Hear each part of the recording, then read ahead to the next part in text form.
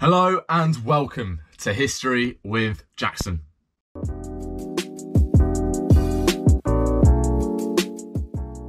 Today we're going to be talking about Richard II's usurper, Henry IV. As always, we will look at who he was, what his early life was like, what his reign was like, his death, and then bring that all together to make a judgment on whether he was a good king or not.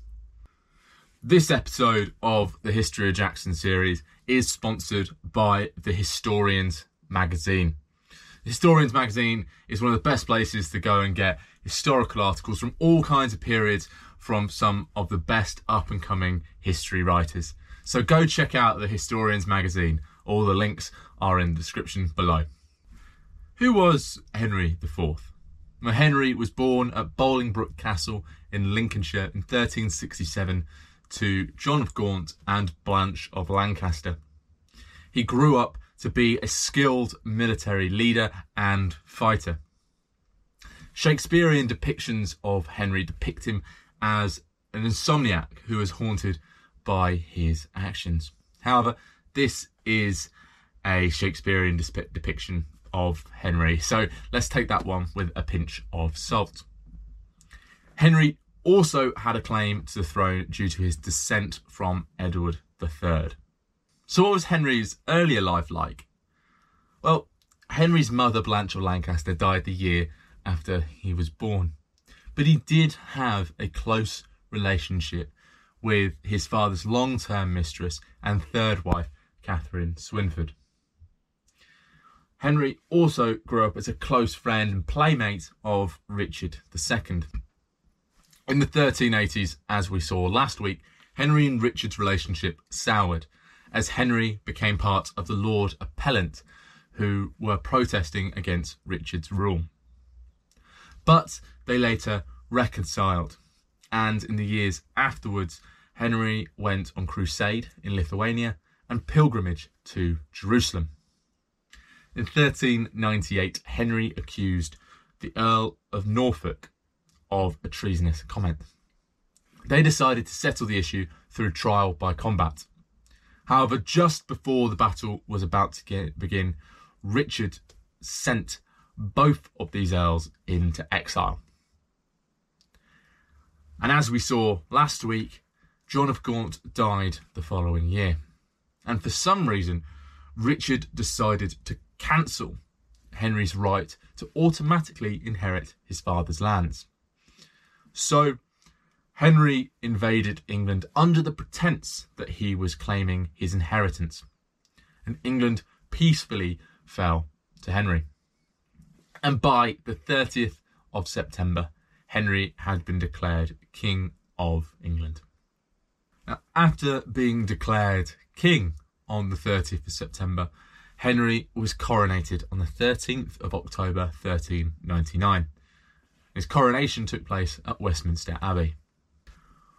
Almost immediately after he was coronated, Henry had to deal with a rebellion that sought to re-adept or place Richard II back on the throne.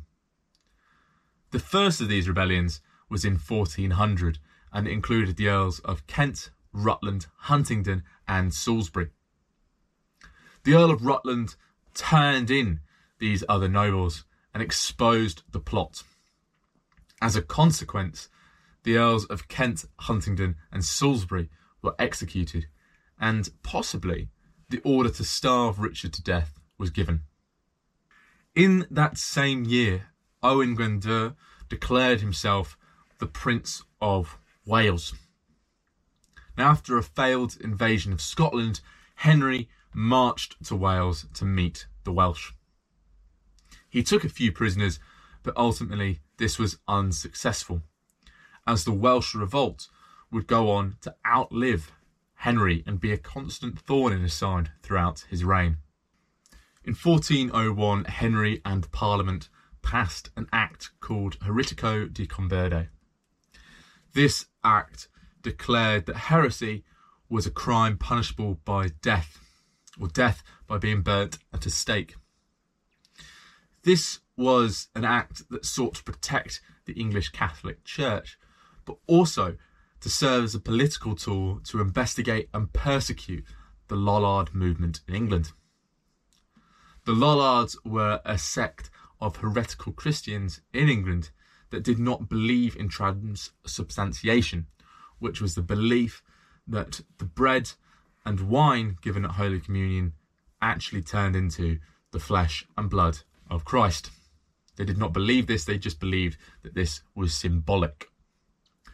Throughout most of his reign, Henry faced the threat of the Earls of Northumberland and the Percy family. The first of their rebellions was in 1403, when the king and his son, Henry of Monmouth, met the Earl of Northumberland and his son, Henry Hotspur, in battle. The king and his son won at the Battle of Shrewsbury in 1403, and at this battle, Henry Hotspur was slain. They would also meet again in 1405, where the Earl of Northumberland decided to support the cause of Richard's heir apparent, Edward Mortimer. Yet again, the Earl of Northumberland was defeated, and at this point, Henry of Monmouth's skill as a fighter and military leader was starting to become renowned. In 1408, royalist forces would meet the Percy family again as the Earl of Northumberland invaded from Scotland. The royalist forces defeated the Earl of Northumberland at the Battle of Bramham Moor, and the Earl was slain at this battle, ending the Percy rebellions. Politically, Henry weakened the position of king, as he gave the right to originate money and grants to Parliament. Parliament also forced Henry to submit to a council of 16 men who would guide him in his decision-making. From 1405, Henry's health was weakening and it got progressively worse throughout his reign. It's thought that he suffered from some kind of skin disease, such as leprosy. And coupled with that, it's thought that he possibly had epilepsy or some kind of heart disease.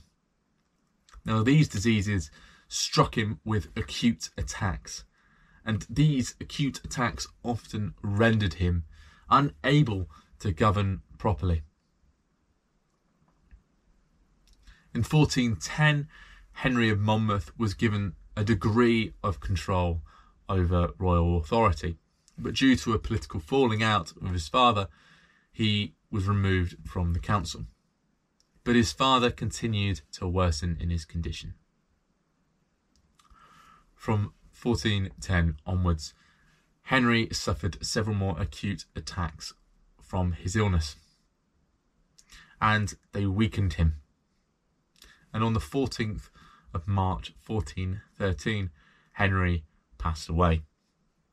He left his second wife, Joan of Navarre, and his successor, Henry V, or Henry Monmouth. Now, was Henry a good king? In my research and in my opinion, I didn't find that Henry was either a good king or a bad king, but nonetheless, he was the king that England needed after the tyrannical rule of Richard II. He was less tyrannical than Richard. He was able to successfully secure his dynasty by putting down rebellions across the country. So yes, he was successful. But he wasn't able to do much throughout his reign. He was putting out fires across the country and dealing with the fallout of Richard's rule. And whilst his anti-heresy bill was harsh, it was in keeping of the time. The people believed that there was one true religion with one true God, and their God was proven to them to be true through a series of miracles. So the anti-heresy bill, whilst harsh, was in keeping with the time. But in conclusion, Henry was neither a good king nor a bad king. Now, as always, I'd like to suggest a couple of books for you guys to go away and read more on the topic. Firstly, it's The Plantagenets by Dan Jones. I think it's an absolutely outstanding book, and it details a lot of Henry's pre-reign life, such as the Lord Appellant movements and stuff that I looked at last week and today. And secondly is Gwyn's Kings and Queens, The Indispensable History of England and Her Monarchs. I think this book has some really good sailing guides to several different kings and queens of England, and it has some really excellent points on Henry IV. Now, I hope you enjoyed watching this episode on Henry IV, and I hope you're excited for next week's episode because we've got a special episode lined up, so don't miss that next episode. In the meantime, if you'd like to keep up with everything History of Jackson related, please head to the social media links in the bio below, or head to our website, which is www.historywithjackson.co.uk. Don't forget to leave a like or a rating and a review if you're listening on podcasts. They help us grow and they help more people listen to the podcast and watch the videos. So thank you very much, guys, for watching or listening, and I'll see you next week.